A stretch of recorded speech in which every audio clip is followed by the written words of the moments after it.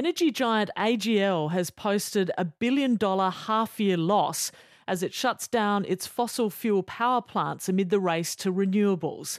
The company has pledged to exit coal well ahead of schedule by 2035, but it's warning that higher generation costs will be passed on to its customers. While AGL has cautiously backed the federal government intervention to cap prices, it says that could rattle big investors who will be needed to bankroll the costly transition to renewable energy.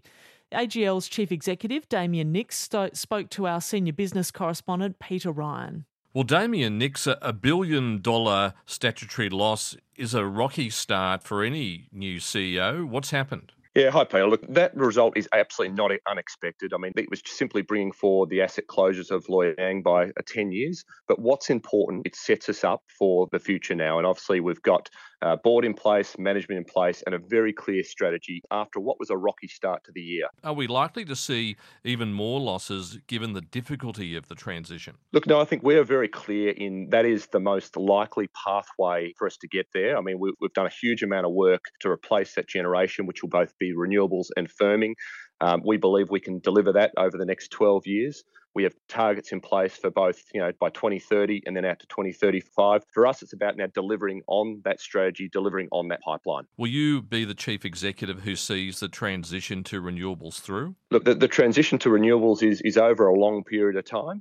12 years is a long time, Peter. We'll see. You've already flagged an accelerated exit from all coal-fired power generation by 2035. Is there a chance that you can do it earlier than that? Our plan is 2035.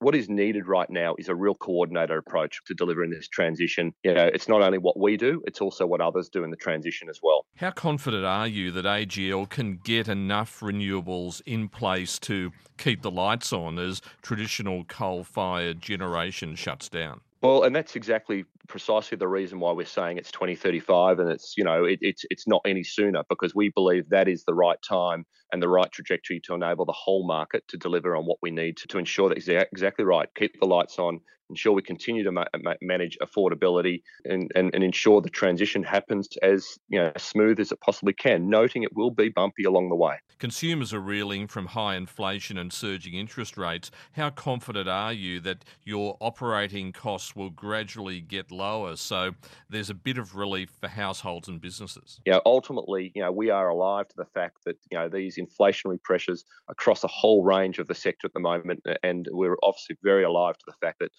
energy affordability is a big part of that. So we'll continue to ensure that we provide the right support for our customers that need that support. You've noted that electricity sales are down because of more generation from rooftop solar. Are we going to see that trend continue, and will that cut into AGL's bottom line? Look, we'll absolutely continue to see renewable penetration in this market, including solar, but that is all part of the transition. So those customers that take up solar and battery, it's how we help them manage that and get the most value possible for those customers through this transition. You're pretty cautious about government intervention with the National Energy Price Relief Plan. Now, that's helped lower some wholesale prices, but is it a long-term solution? We publicly support the customer rebates. We think that's really important in this high inflationary period.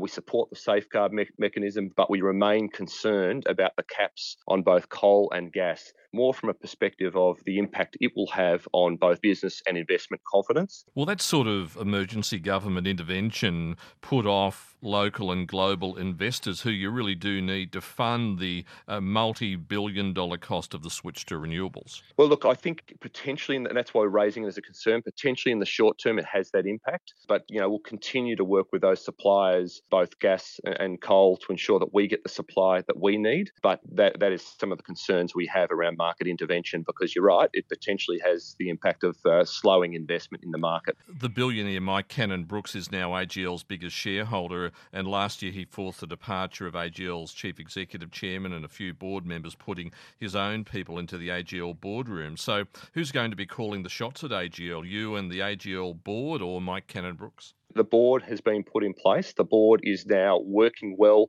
with management. We're all in alignment of the strategy that needs to be delivered. Ultimately, we'll all get measured on our ability to deliver that strategy. And what I would say is, board and management are working incredibly well together because we know the task that's ahead of us. That's AGL Chief Executive Damien Nicks speaking with our senior business correspondent Peter Ryan.